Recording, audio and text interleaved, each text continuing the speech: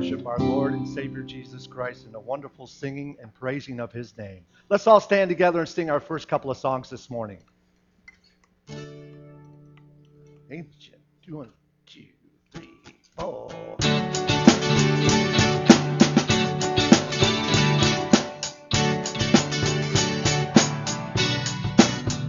Ready?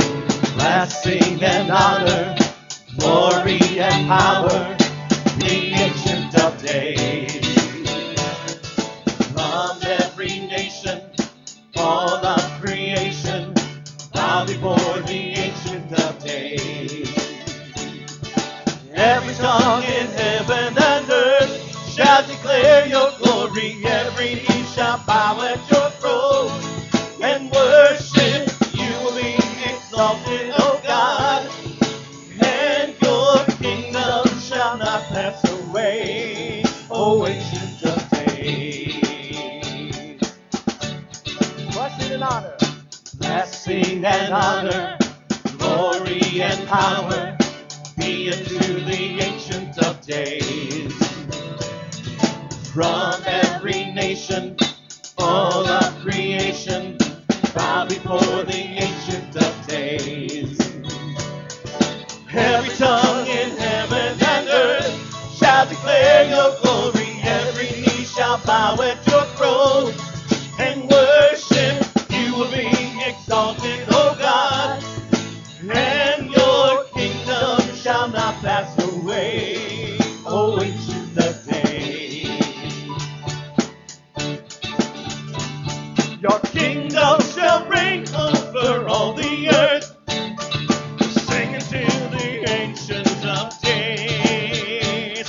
For none can compare to your matchless strength.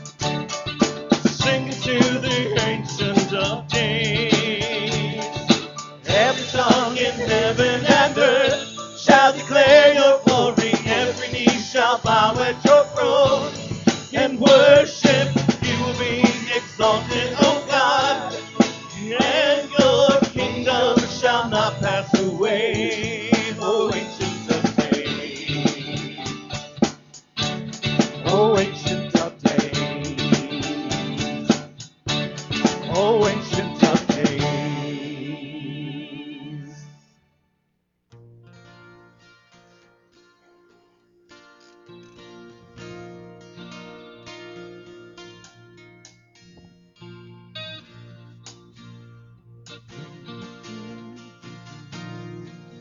Draw me close. Draw me close to you.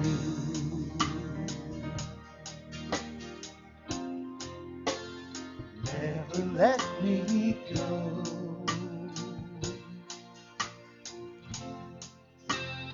Lay it all down again to hear you say that I'm your friend. You are my desire. No one else will do.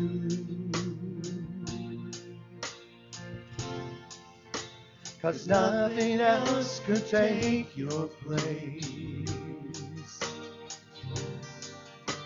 To feel the warmth of your embrace. Help me find a way. Bring me back to you.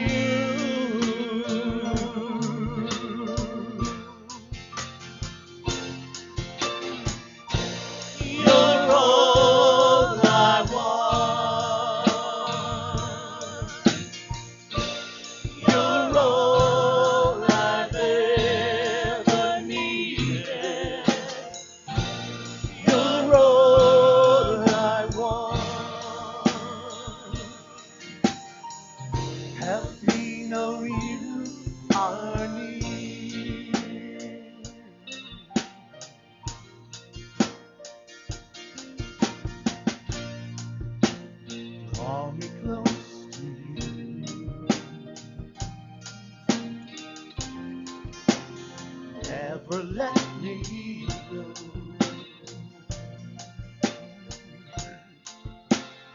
lay it all down again. To hear you say that I'm your friend. You are my desire.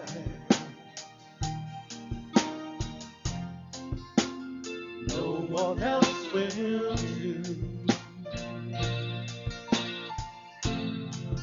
There's nothing else could take your place.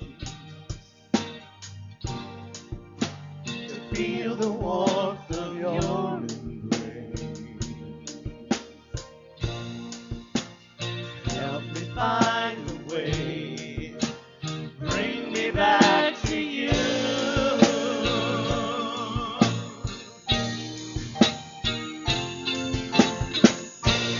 You're all I want. You're all I've ever needed. You're all I want. Help me know you are near. You're all I want. You're all I've ever needed. You're all I want. Help me know you are near. Help me know you are here.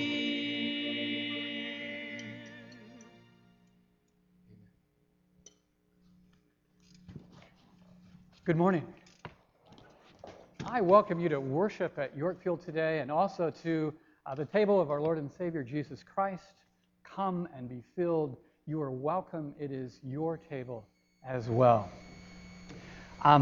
Today is the anniversary of a very special event in the life of the Reformed tradition of Presbyterians. John Calvin, you may have heard of him. That's his picture up there. He turned 500. This is the 500th anniversary of his birthday this week.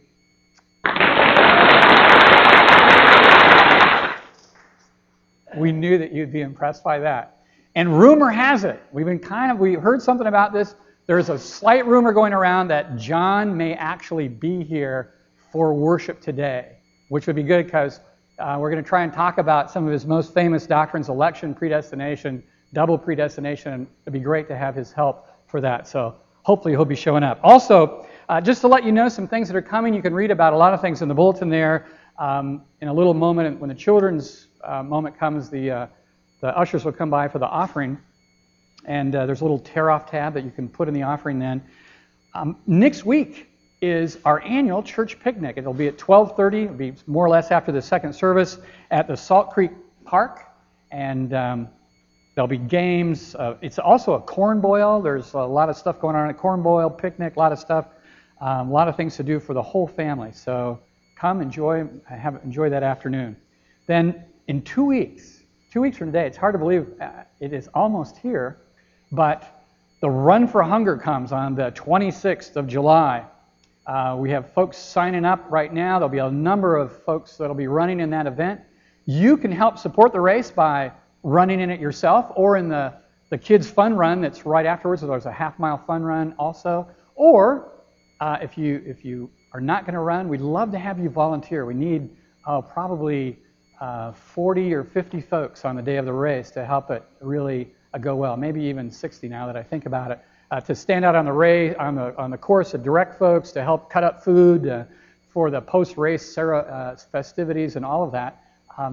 Sign up. There's a place for you to do that on the bulletin, and we'll be loving to have you that day. And by the way, in 2 weeks, there will be just a single service that day. The race is at 8. The kids' fun run will be right after the race. There'll be an award ceremony right here on the front steps. And then at 9:30 only that day, there'll be worship here in the sanctuary.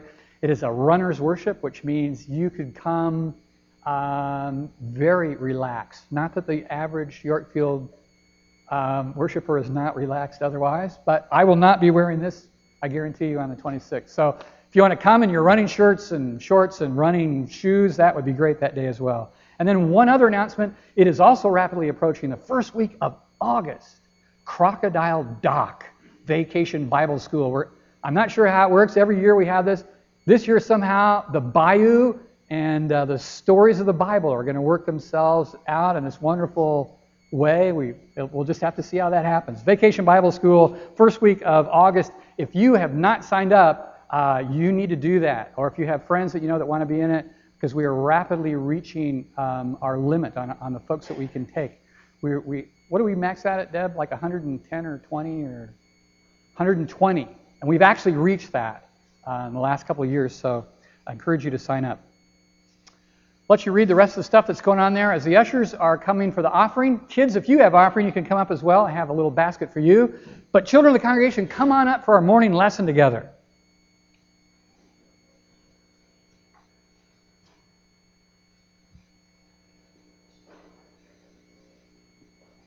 All right, it is good to see you guys.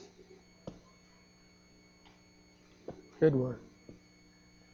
All right. Today, if John Calvin shows up, and even if he doesn't, we're going to talk about this thing called election. You know what election is? Have you heard of an election? What's an election?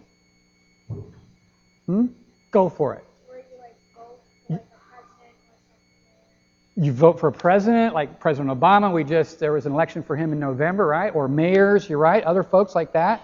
And we vote. That's exactly right. In fact, today also we're ordaining and installing some new leaders in our church. And a few weeks back we voted for them. We elected them to come and be our leaders. Well, God also elects people. Have you ever heard that God elects people? But that seems weird, doesn't it? What kind of an election would that be? Who would God be voting with? You know? If God says, I vote for you, does God win the election then? Who else would be voting? Nobody. You're right. It's just God. An election, it's like God says, when we talk about God's election, it's a way of saying that God chooses. God chooses you. And God chooses you and you. In election, it's this famous thing that the Bible tells us that from the beginning of time, from before you were born even, that God knew who you were going to be. Can you believe that? He knew that you were going to be Samantha King. He knew that. He knew that you were going to be a Sutphen. He knew that you were going to be a Bodhi. He knew all these things. And from the beginning, He also said, I choose you. I choose you from before the beginning of time. Before you even know who God is. You know, in the first service, we had a little guy come to be baptized. He didn't even know who God is. His name is Daniel Heflin.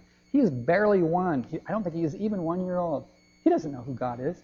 But in baptism, we're reminded that God reaches out to Daniel and says, you belong to me. I choose you, even though you don't know who I am yet. Someday you'll know. So isn't that a wonderful thing that God reaches out before we even know who God is and begins to bring us to Himself, to start that relationship? He says, I choose you. I choose you to love and to care for you. I'm going to always be with you. I'm going to always be on your side. You guys ever play games where you choose up teams? And somebody says, I choose you, and I choose you, and I choose you. God is doing that. God is choosing you to be on His team. What do you think? You want to be on that team? He's chosen you from the beginning of time to be on His team. That's amazing, isn't it? Since before you knew Him, since before you were born. Wow. Pretty amazing. Since before I was born. And that was like when dinosaurs roamed the earth. You're not even laughing. You believe that. That's scary. Huh? Oh, even before John Calvin was born, you think. And that was a while ago. Yeah. Let's give thanks to God for that amazing thing. Loving God, we thank you that You didn't just create the world and say, gee, I wonder what'll happen. But from the very beginning, you've had a plan. And that even before we were born, you knew us. And that you've chosen us to love us and care for us always. And we thank you for that very much. And all God's people say, Amen.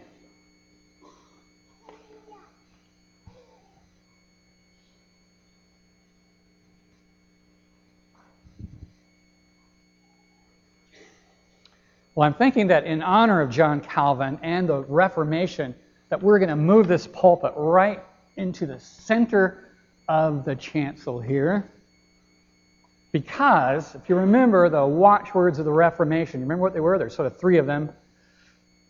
Grace alone, we're saved by grace alone. Faith alone, we're saved by faith, not by any works that we can do, but also we believe in Scripture alone, and not just in the interpretations of men and women, but in what the Bible says, Scripture alone. So the Reformation always puts the Word of the Bible front and center, and so kind of in honor of Calvin, we'll put this pulpit in the center today. I'm going to read for you two pieces of Scripture, as you see, from Ephesians 1 and Romans 8. And these are those passages, a couple of the ones in the Bible, that suggest these doctrines that Calvin worked so hard to develop, and Augustine and others before him. Before we read them, though, let's ask God to open our hearts and minds. Let us pray. Lord, we come to read your holy word to us, not like any other word, but a word that is enlivened by your Holy Spirit. We pray that you make our hearts soft and open to receive that word.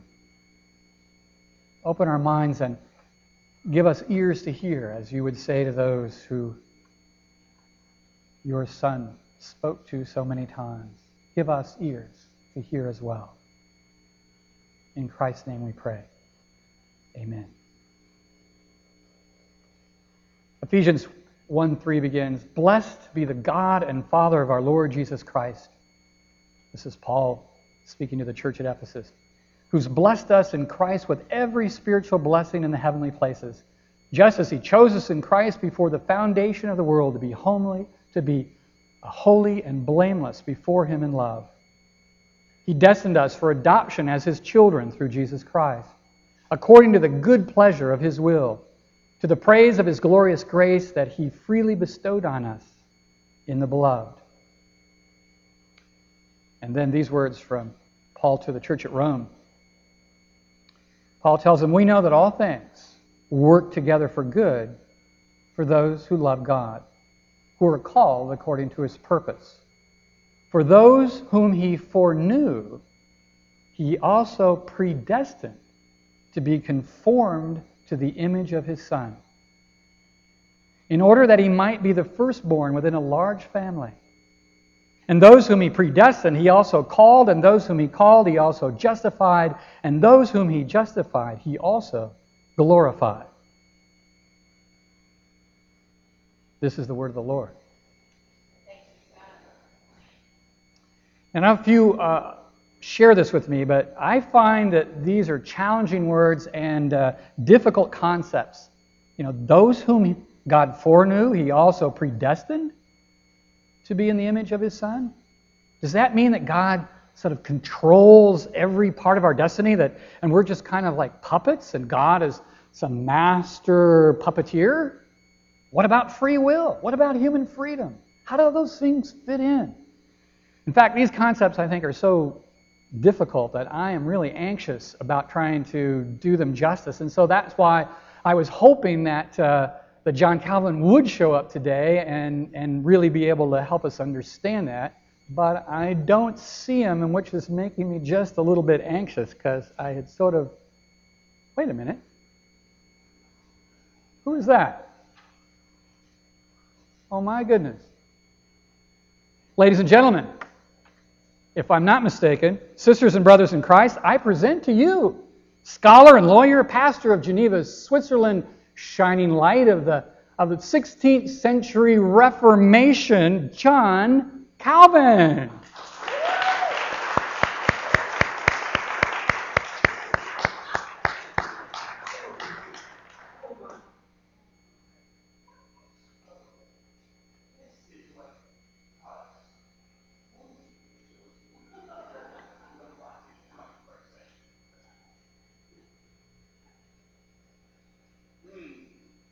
Professor, wait a second. What are you carrying there? Oh, Let me see. Am I right? yes. Oh my goodness.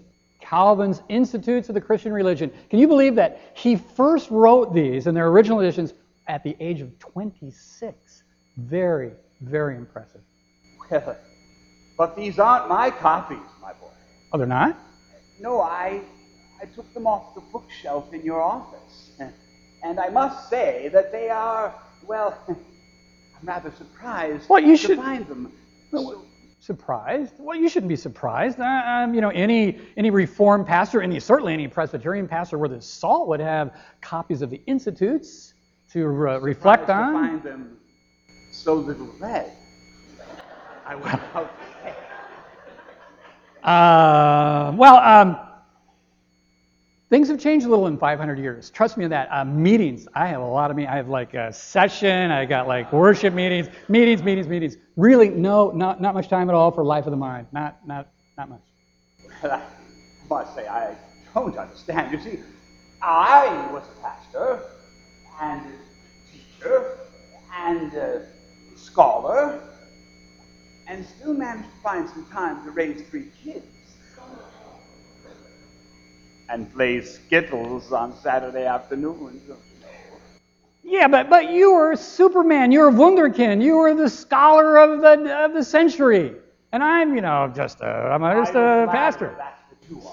Oh. I understand. Quit trying to butter me up. Wouldn't you remember? Oh, next, call me John. Oh. You may not call me John. No, better that you would call me Professor. Yes, because like any student, you have really much to learn. So let's get started, shall we? All right, then. We'll get started. And by the way, I brought some questions. And we're going to get right to it here. We'll let you take the place of prominence. Yes, I'm so glad you brought your questions because, see, I knew I was coming.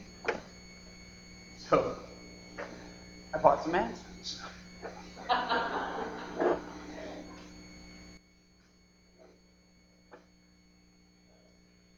Well, okay. In that case, let's get right down to it. No beating around the bush. I'm just going to ask you right off. We're going to get to the heart of the matter.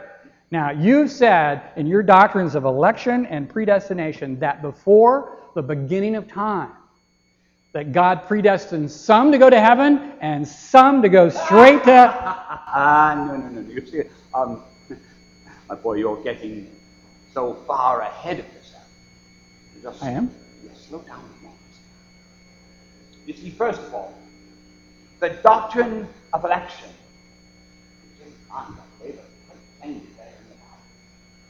The doctrine of election seeks to answer some of life's most important questions. Why was I made this particular person?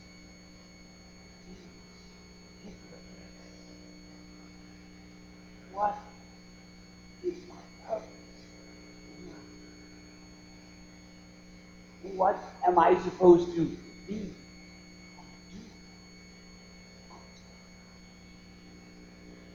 Now, one way to approach this question, and quite popular in your society of today, I'm afraid, is to say that everything, including our own birth, our own death, should be abandoned altogether, with no underlying need or purpose. Right? That our lives are simply biological accident with no more purpose. See?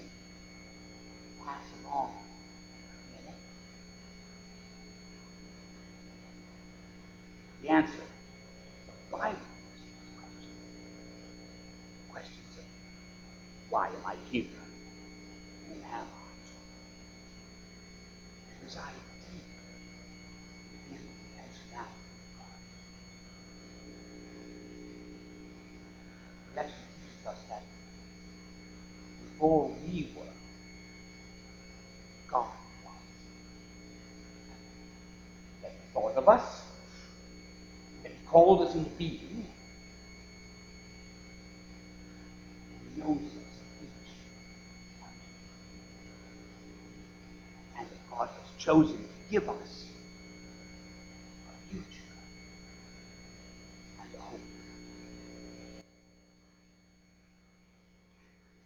Those are very impressive words, I must say.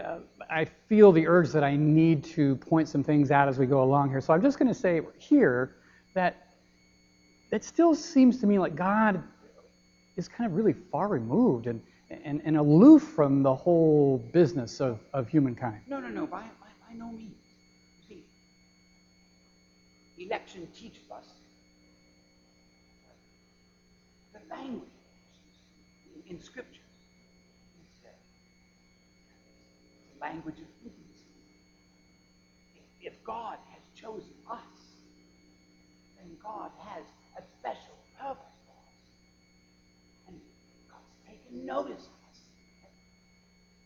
Well, just let me show you in Scripture. Need something? Do you have a Bible? Oh, Bible. Let's see. Let me see. There might be one right here. What do you think? Will NRSV do?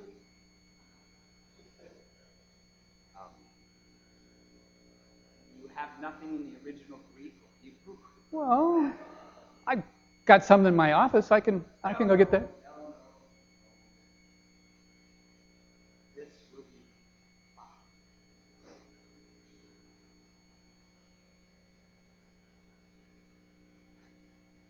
be new. Yeah, it's not bad. Revised, I like that, I must say. I've always been a big one on Reformation. Like revised and reformed and glued. Such a picture, you know. Well, all right, so here, look. You see, here, I'm showing you now the language of look at the minor prophets. They haven't moved. Hosea. All right. Hosea 3. On that day, says the Lord, you will call me my husband, and no longer call me my bear. Mm-hmm. And I will take for you my wife forever. I will take you for my wife in righteousness and justice, in steadfast love and in mercy. I will take you for my wife in faith, and you shall know the Lord. You shall know the Lord, husband and wife, knowing. Oh. Say no more. Pretty intimate stuff, eh? Professor, I'm a little surprised, actually. I'm not sure my worship commission here would let me do that. Did they approve that in your day? Oh, bosh. Don't be such a Puritan.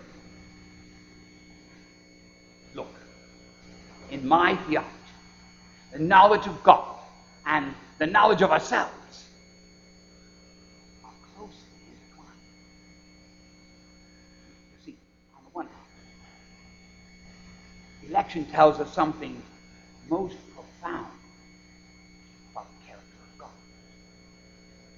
Election tells us that God, before we were, God was. And God thought of us, and God called us into being, and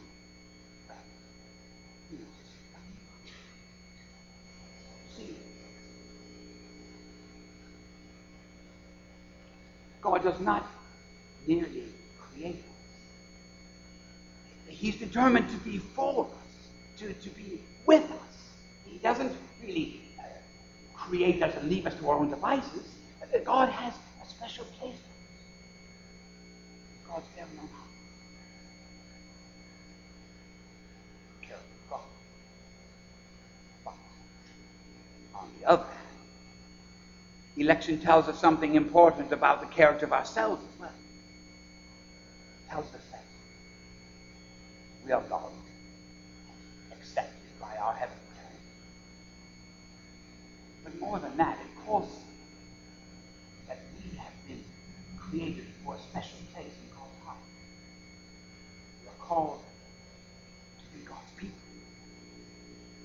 and to live in relationship to God all our days.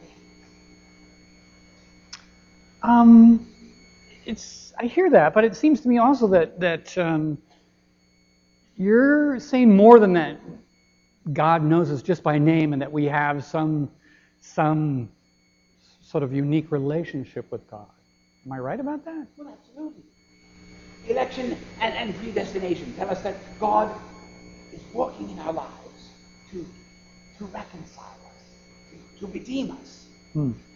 That God, well, wherever we might go, God has been there ahead of us. See, God has been working out our salvation ahead of time. Well, wait a second. I think that's the place where I have to stop you right there.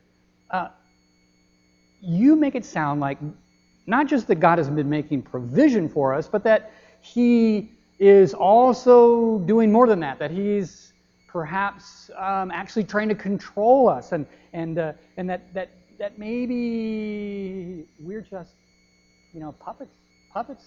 God's the great puppeteer. Is that not suggested in what you're saying? No, let me be perfectly clear. What you're talking about is predeterminism, which is far different from predestination. In predeterminism, there is no free will, because events are predetermined. And all choice.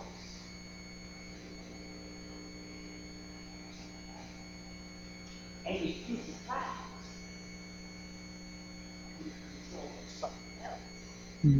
That's not what I'm talking about at all. In predestination, do not do that.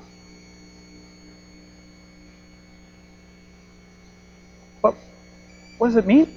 Say that predestination, that in predestination God has given us a destiny ahead of time, before we were born.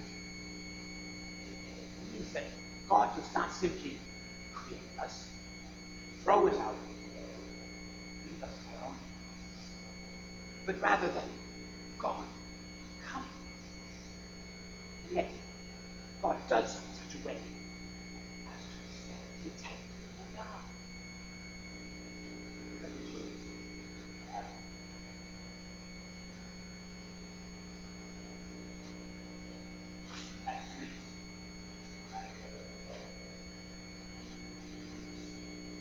Second,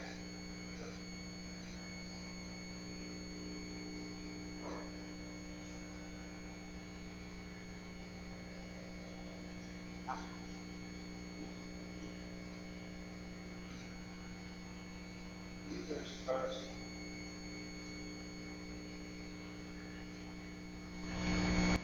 Blessed be the God and Father of our Lord Jesus Christ. By His great mercy, He's given us a new birth into a living hope through the resurrection of Jesus Christ from the dead. You see, Peter, he compares our future hope to the inheritance of a future that God has set before us, a heavenly blessing. In your body.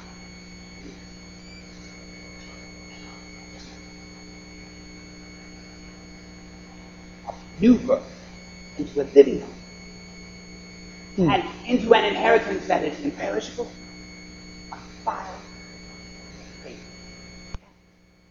Happy. You who are being protected by the power of God's faith. Protected for a salvation that is to be revealed.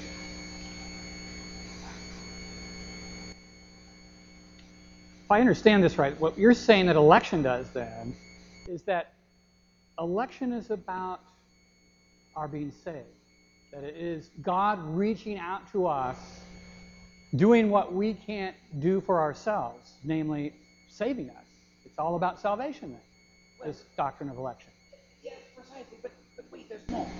You see, election offers assurance that no person chosen by God loves and has. See, election says that salvation of the elect is so certain that as I said in the instance,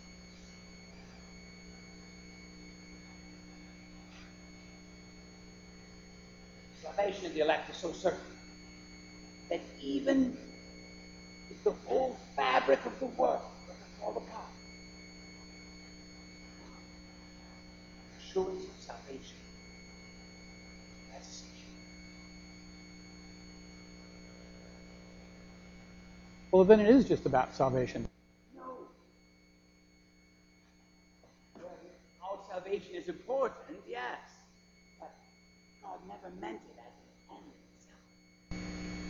When we speak of election, it isn't enough to realize that God knows us. And God saves us. Also, God chooses us. And because He has chosen us, God empowers us.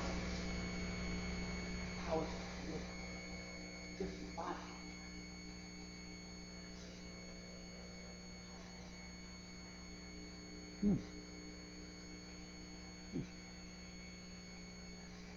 Well,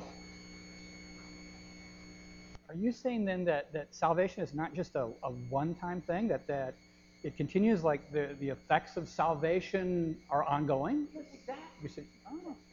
God may have chosen us before the foundation of the world, but the working out of our salvation is not yet. As the poet Maya Angelou. Wait. Are you trying to tell me you read modern American poets? Well, yes, of course. Why wouldn't I? If it's the truth, my boy, it's God's truth, no matter where it comes from. Huh? Church reformed, always reformed. Got me there. Still. Angelou expresses her amazement. Her amazement boasts.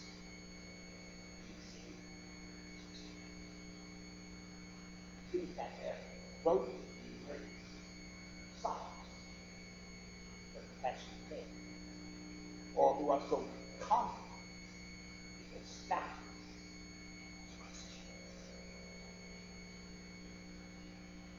you are Christian? Yeah. Already?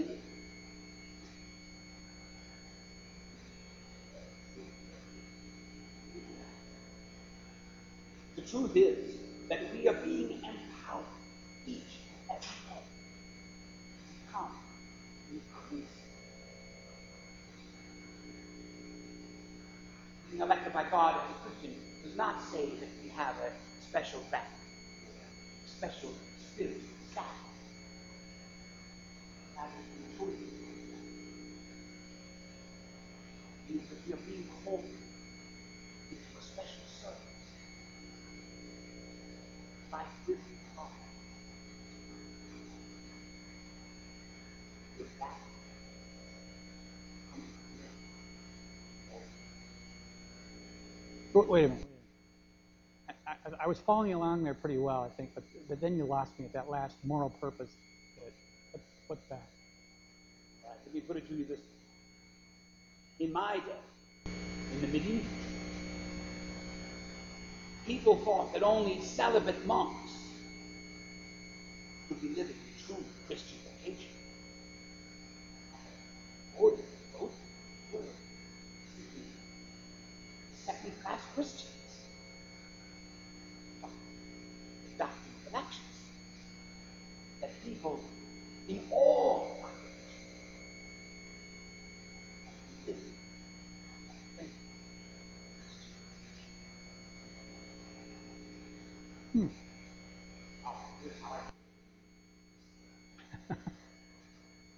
That would be helpful. God assigns each person a central point. From this corner will arise the singular consolation that no task so sordid, so base, will not shine. That is very precious.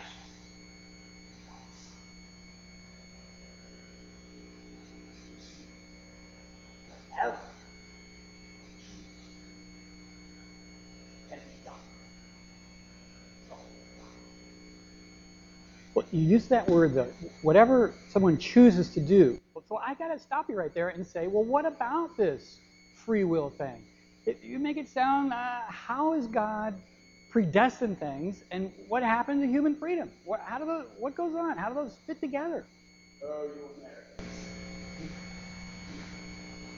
For all of your talk, you really don't understand what freedom is. You confuse freedom of choice.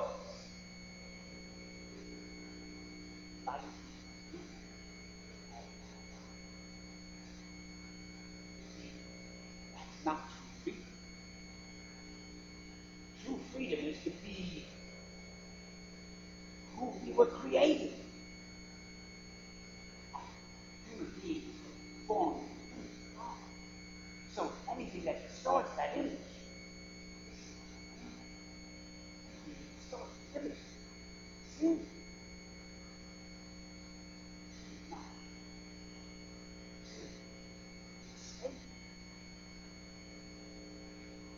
But if you're chosen,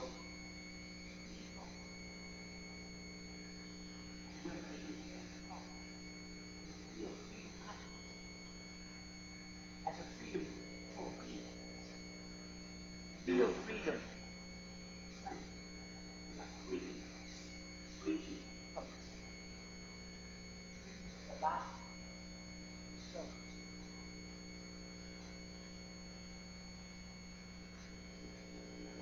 That is certainly well said, but I think you've put me off long enough. You've said a lot about how God says yes to us in election and in predestination, but what about those times, and this is your own writing, what about those times when God says no to us? And I'm talking about this doctrine of yours of double predestination, where you say clearly that some that God has predestined to go to heaven, there are those, but there are others that God has predestined to go to hell. And I believe you invoked that when you burned that fellow Servetus at the stake. What about that?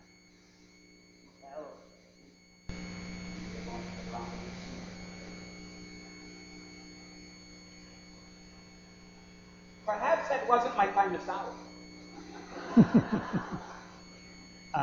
You see, it isn't as if I made up the whole going to hell thing. I mean, follow was logical. If some are called that others might be called somewhere else. Well, Augustine thought of it first. Oh, it's his fault, I see. Oh, even Jesus Christ had a lot to say about the sheep and the goats, you know. True. All the way one direction and the goats are called quite another, too much craving and national teeth. Well, I sense here that maybe, just maybe a little bit, after 450 years of additional reflection, you are suggesting that maybe you're not holding that strongly to your doctrine of double predestination. Is that right? Well, what then? Well, I must say that I am quite impressed with what Karl Barth. I mean, totally What? reformed the whole What? doctrine. What? Good. What? Are you telling me now that you read Maya Angelou and you read Karl Barth? Oh. And are you telling me that you haven't read Barth either? Meetings. Lots and lots of meetings. Yeah. Oh, a little. Explain to me about you and Barth. I got to hear this. Barth does not believe God cares some, but rejects others. Rather than God reaches out to all humanity. God says yes to all humans.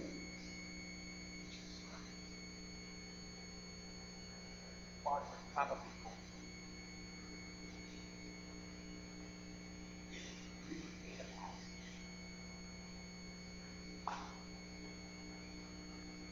for the love of Christ urges us, because we are convinced that one has died for all.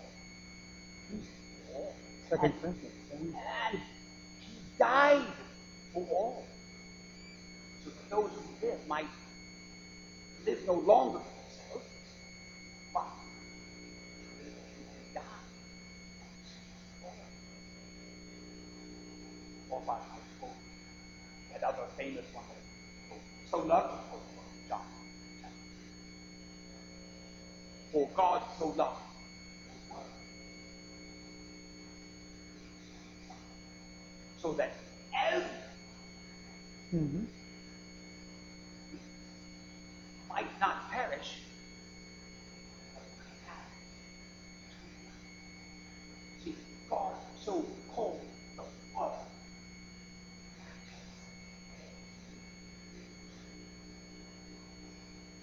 And it is yes, that God says to all humans that Barth would argue constitutes the true doctrine in the Bible. Barter, no Barter. Let's put him aside for now. I still don't understand how even 500 years ago, 450 years ago, you could harbor a doctrine like double predestination, that God from the beginning of time is casting some folks into hell. How could you do that? How does anybody believe that? Be so quick to judge. Take a look around. Okay. How many people act as if they believe in just such a secular form, by the way they treat their fellow human beings in the economic and the social? How many in Elmhurst act as if they have been economically predestined to a life of affluence and personal ease? And of all those who are suffering, say 24,000 a day who die of malnutrition, who die of starvation, what about them? Are we to cast a blind eye upon them because it would appear that apparently God had predestined them to say no? He says no, he says no.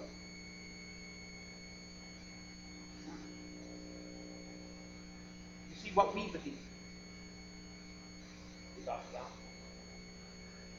Our theology shapes our ethics. And our ethics shapes our lives.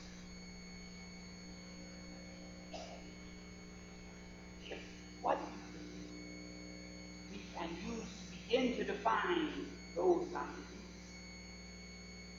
from those outside. If we can believe that there are those who are predestined to live in the outer darkness, then we can justify all manner of evil and injustice we can perpetrate upon them. Indeed, this is exactly what the Puritans did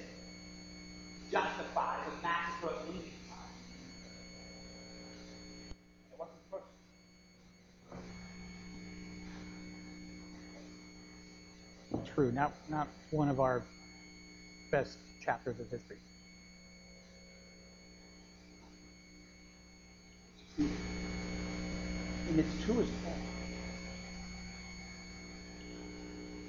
I meant for the doctrine of predestination to point to be chosen as the elect means that not only do our individual lives make a difference to God, God has chosen us. God has blessed us with the elect.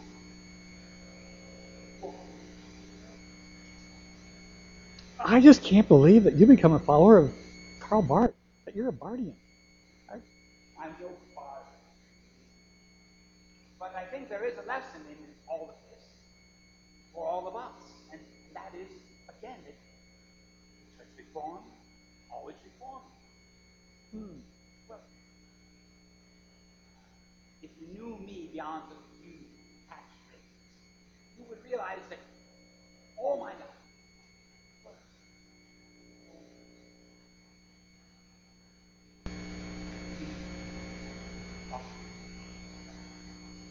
and the fact is, more important to me than creation of theological system. I have some strongly held beliefs, that's true. But I believe it's God's glory. More open than what is God. Maybe she will do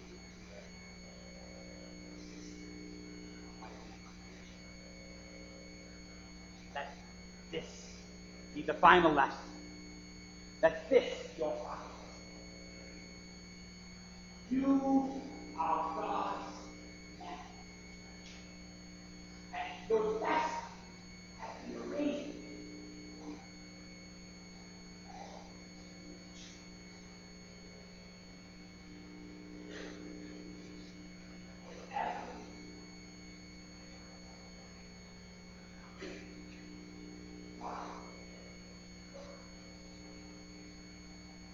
You are God's chosen people.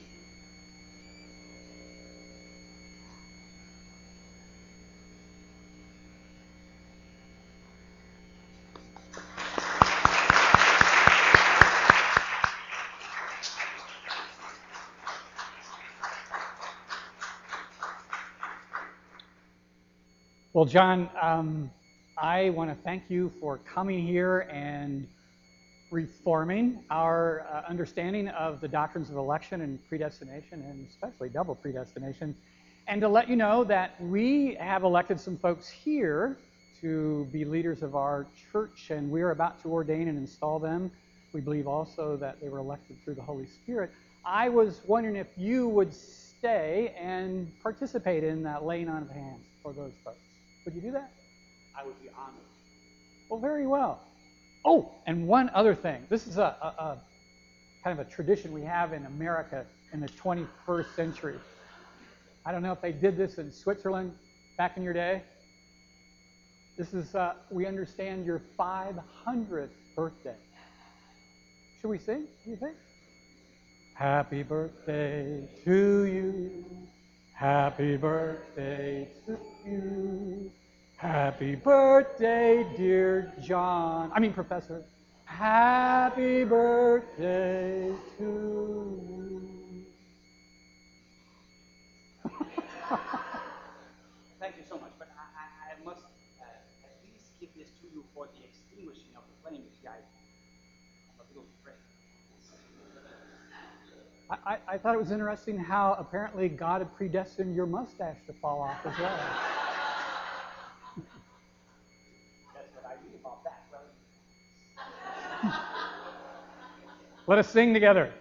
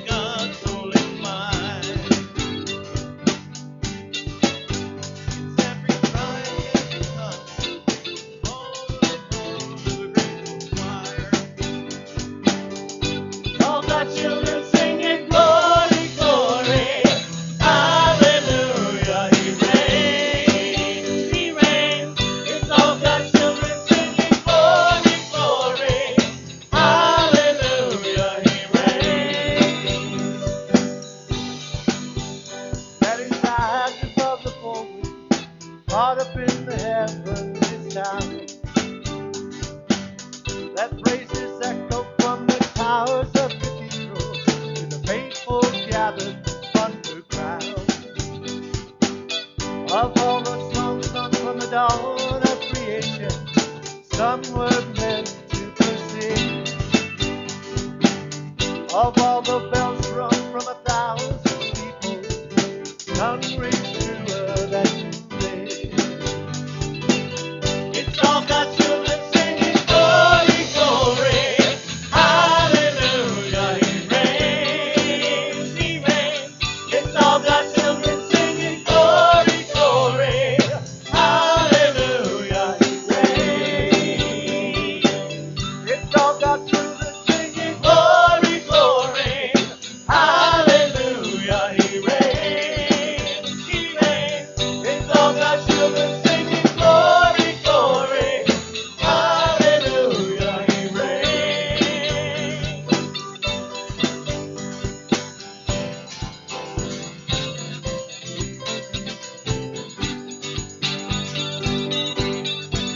And all the powers of darkness tremble at what they've just heard. 'Cause all the powers of darkness can't drown out a single word. It's all God's children singing glory, glory, hallelujah, He reigns, He reigns. It's all God's children singing glory, glory, hallelujah, He reigns, He reigns. It's all God's children singing glory, glory, hallelujah, He reigns, He reigns. It's all God's children singing glory, glory, hallelujah, He reigns.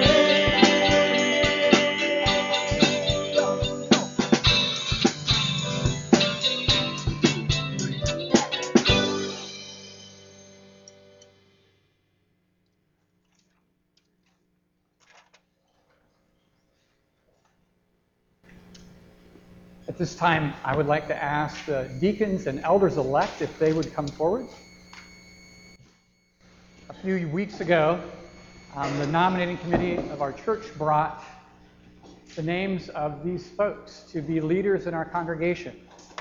We believe as Presbyterians, we have the audacity as followers of Christ to believe that the Holy Spirit was also involved in that election, and that the Holy Spirit has spoken not just to the nominating committee, not just to those of us who voted, but also in your hearts to have you accept these positions of leadership. And now that you come here, you've been elected, you have gone through some training, a little more on the job training for some of you. You come now, some to be installed as elders and deacons, and some of you to be ordained for the first time. As you come, we ask you these questions.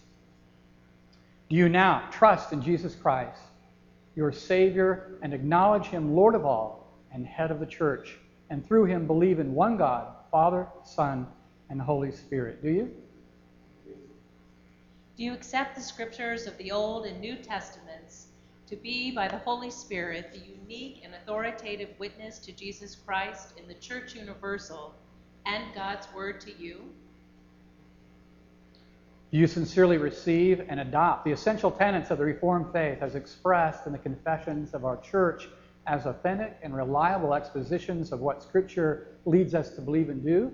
And will you be instructed and led by those confessions as you lead the people of God? Will you? Will you fulfill your office in obedience to Jesus Christ under the authority of Scripture and be continually guided by our confessions? Will you? Will you be governed by our church's polity? And will you abide by its discipline? Will you be a friend among your colleagues in ministry, working with them subject to the ordering of God's Word and Spirit? Will you? Will you, in your own life, seek to follow the Lord Jesus Christ, love your neighbors, and work for the reconciliation of the world? Do you promise to further the peace, unity, and purity of the church? And will you seek to serve the people with energy, intelligence, imagination, and love? Will you? And now for elders-elect Greg Perticara, Ken Hertig, this question for you. Will you be a faithful elder, watching over the people, providing for their worship, their nurture, and their service? Will you share in government and discipline, serving in governing bodies of the church and in your ministry? Will you try to show the love and the justice of Jesus Christ? And deacons. Will you be a faithful deacon, teaching charity, urging concern, directing the people's help to the friendless and those in need? And in your ministry, will you try to show the love and justice of Jesus Christ? Will you? Will the congregation please rise?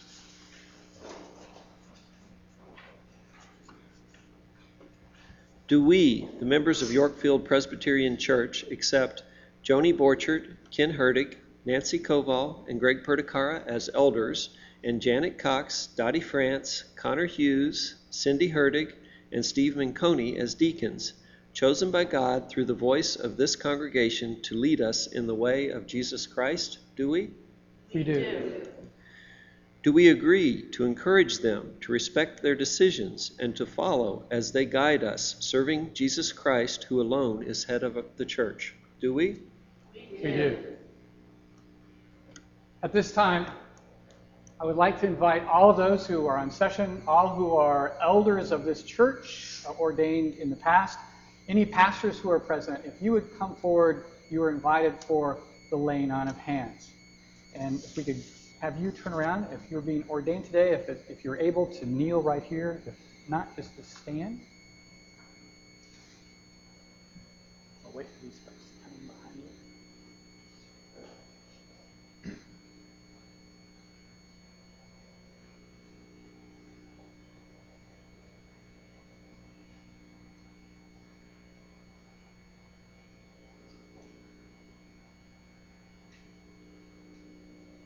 Let us pray. Loving God, you whose grace is sufficient for all things, you who have called men and women to all ministries in your church, gifting them in many diverse and wonderful ways to lead and to serve, we ask now that you send your Holy Spirit upon each one of these. Grant them wisdom and discernment, energy, imagination, and love. Give them your grace to serve you and this church throughout their ministry.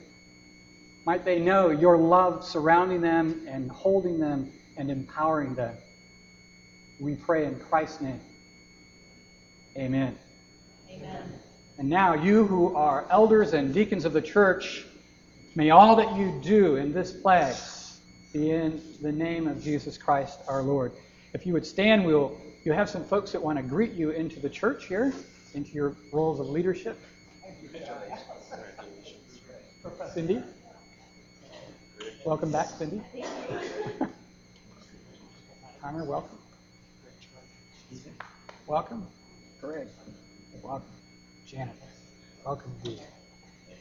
For those of you who are standing back there, please take a moment after the worship today to welcome them and to greet them, welcome them into the ministry of leadership in this church.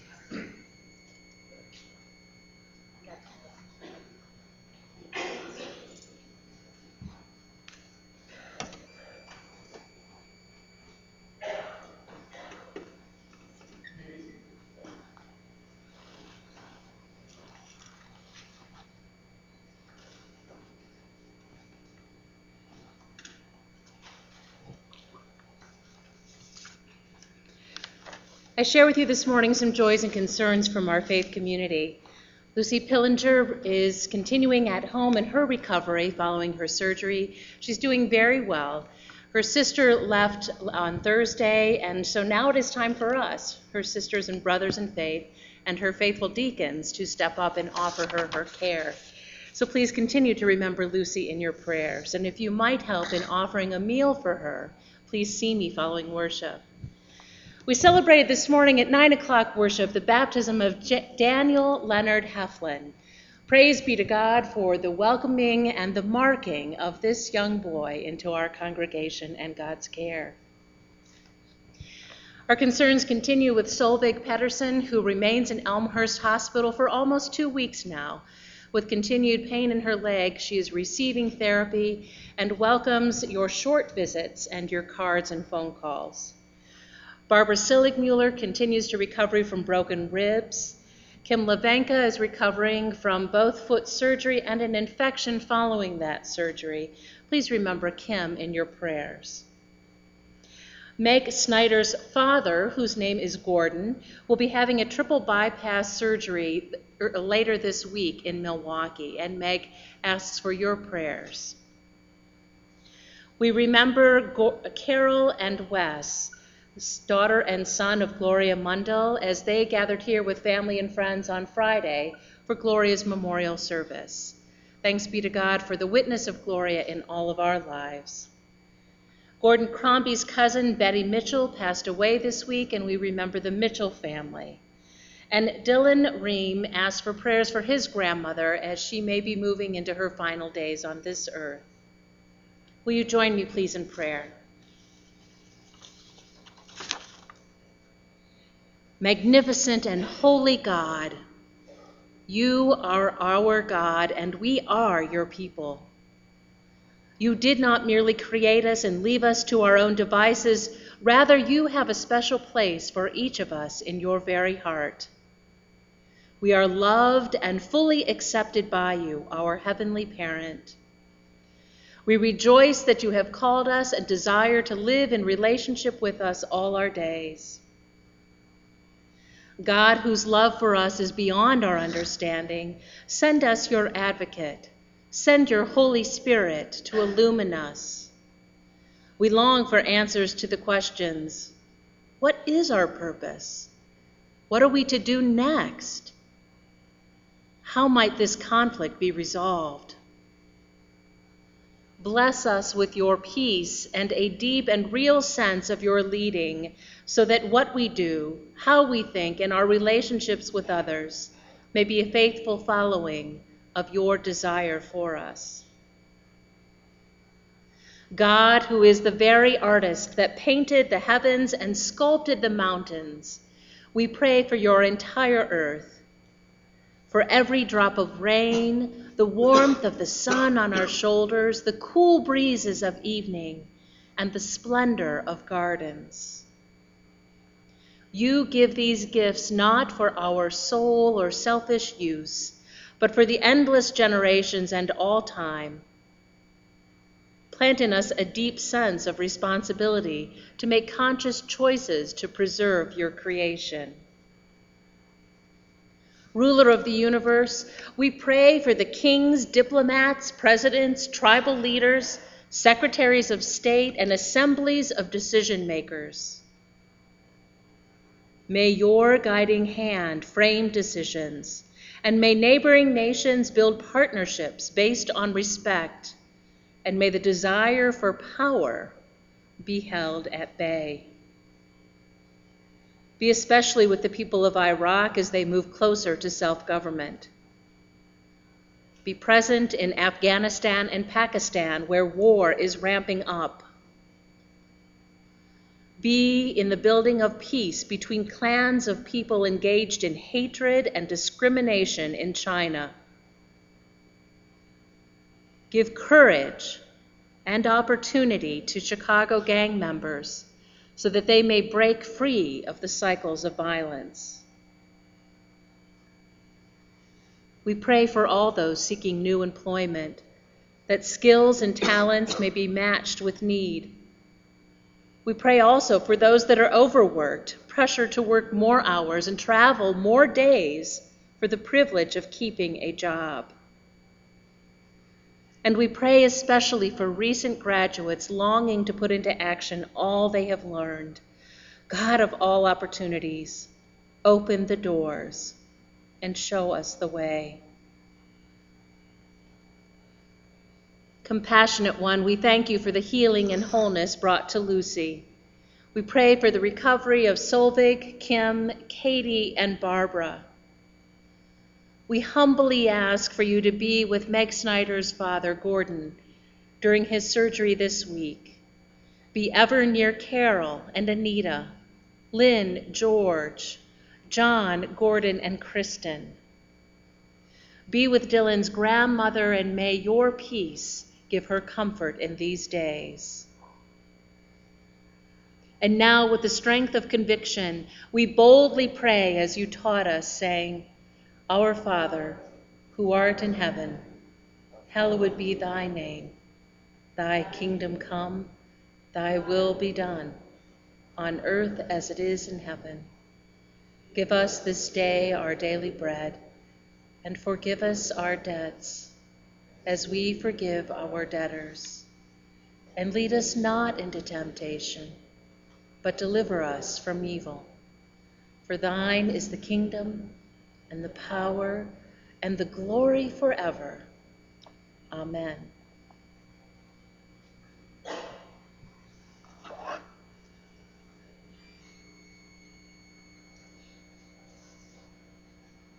As we gather at this table of our Lord and Savior, I remind you a little about the context of John Calvin's life.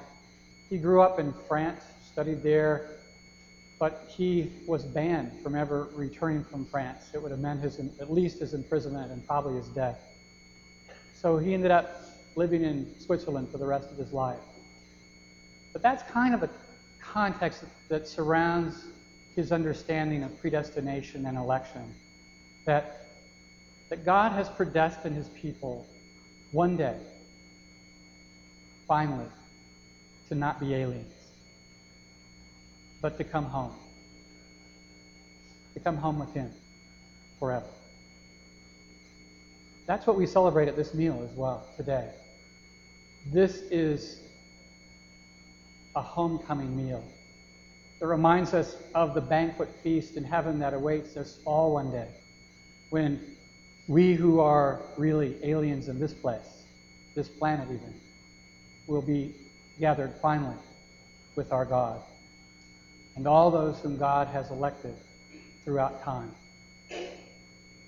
Come to this table that reminds us of a time is coming when there will be no more separation, no more goodbyes, but only the intimacy of a great family reunion.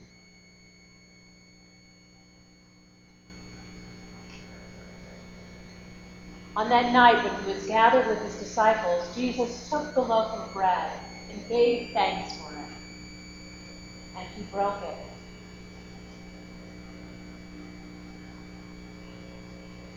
And said to them, This is my body, which is broken for you. Take and eat this, and remember me.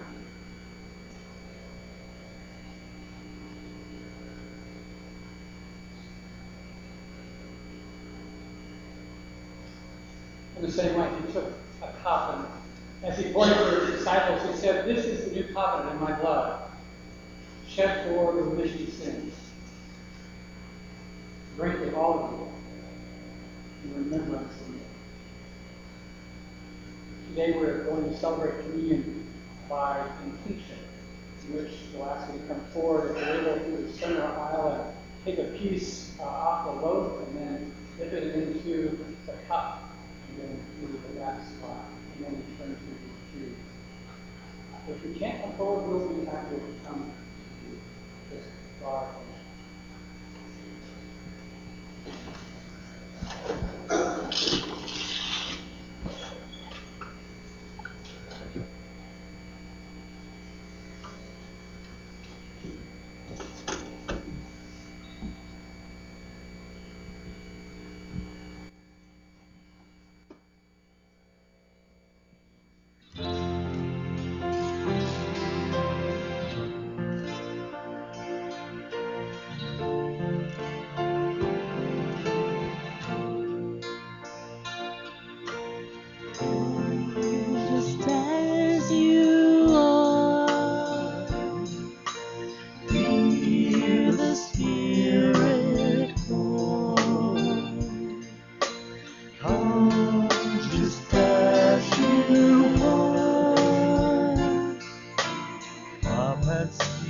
Come and see.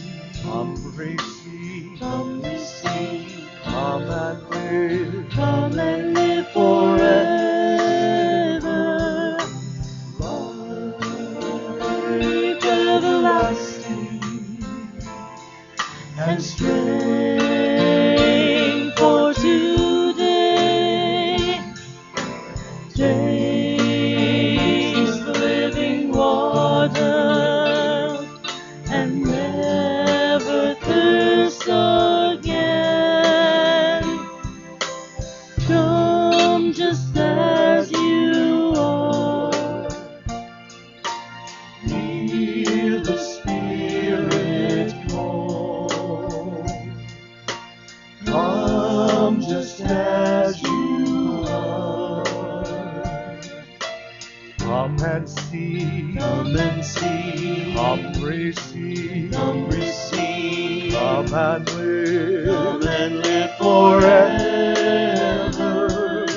Life everlasting and strength for today. Taste the living water and never thirst again. Life everlasting and strength for today. Taste the living water and never thirst again. Come just as you are. Hear the Spirit call. Come just as you are. Come receive. Come receive. Christ the King. Christ the King. Come and live. Come and live forever. Life everlasting and strength for today. Taste the living water and never thirst again. Life everlasting and strength for today. Taste the living water and never thirst again.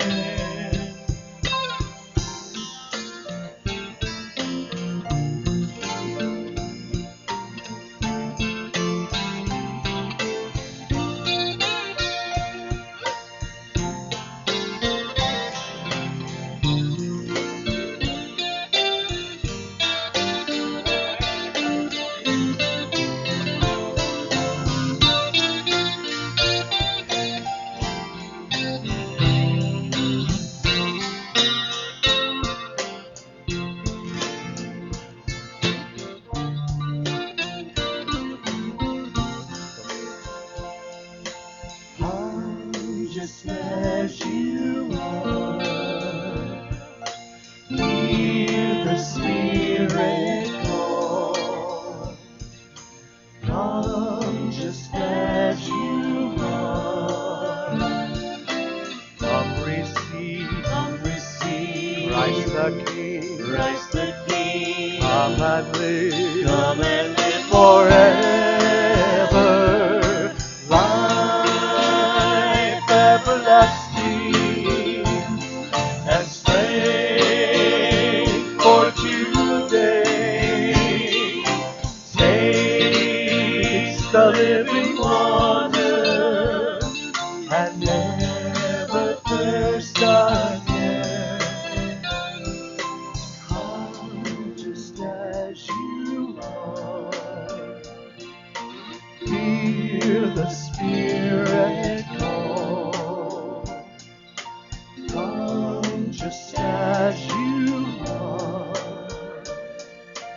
Come receive Christ the King, come and live forever.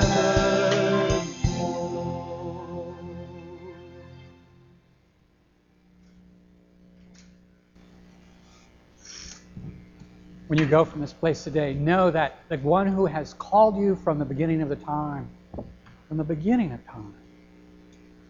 is with you always, in this place and wherever you may go. Your God is behind you, in front of you, and on all sides. The love of God, the grace of our Lord Jesus Christ, the fellowship of the Holy Spirit, today and always. Amen. Let's stand for our last song this morning. The afternoon. 2, 3, 4.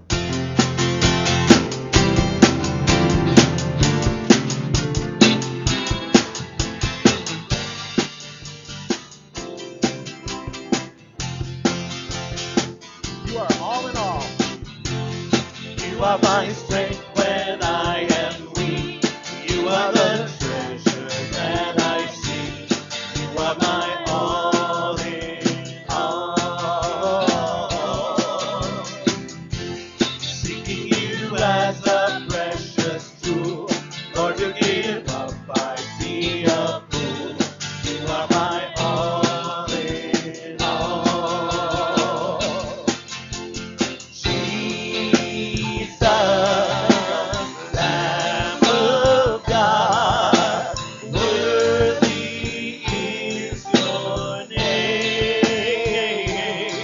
Oh, Jesus, Lamb of God, worthy is your name.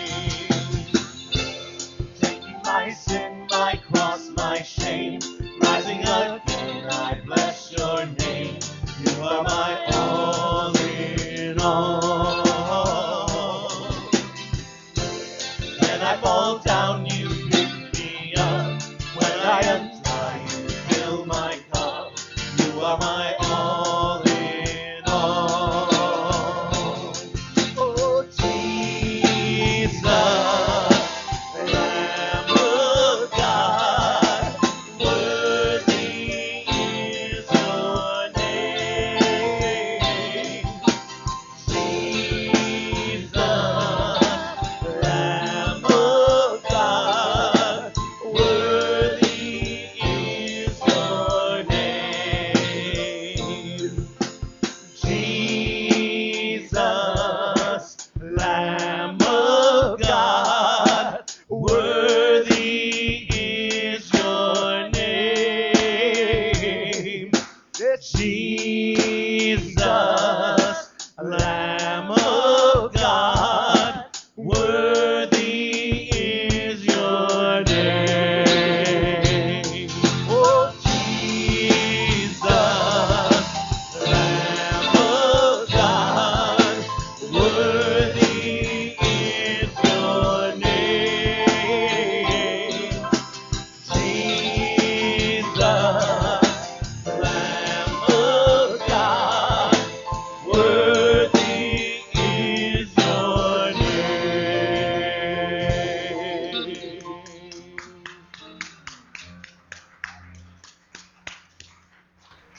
Go in peace and serve the Lord and have a fantastic week. God bless.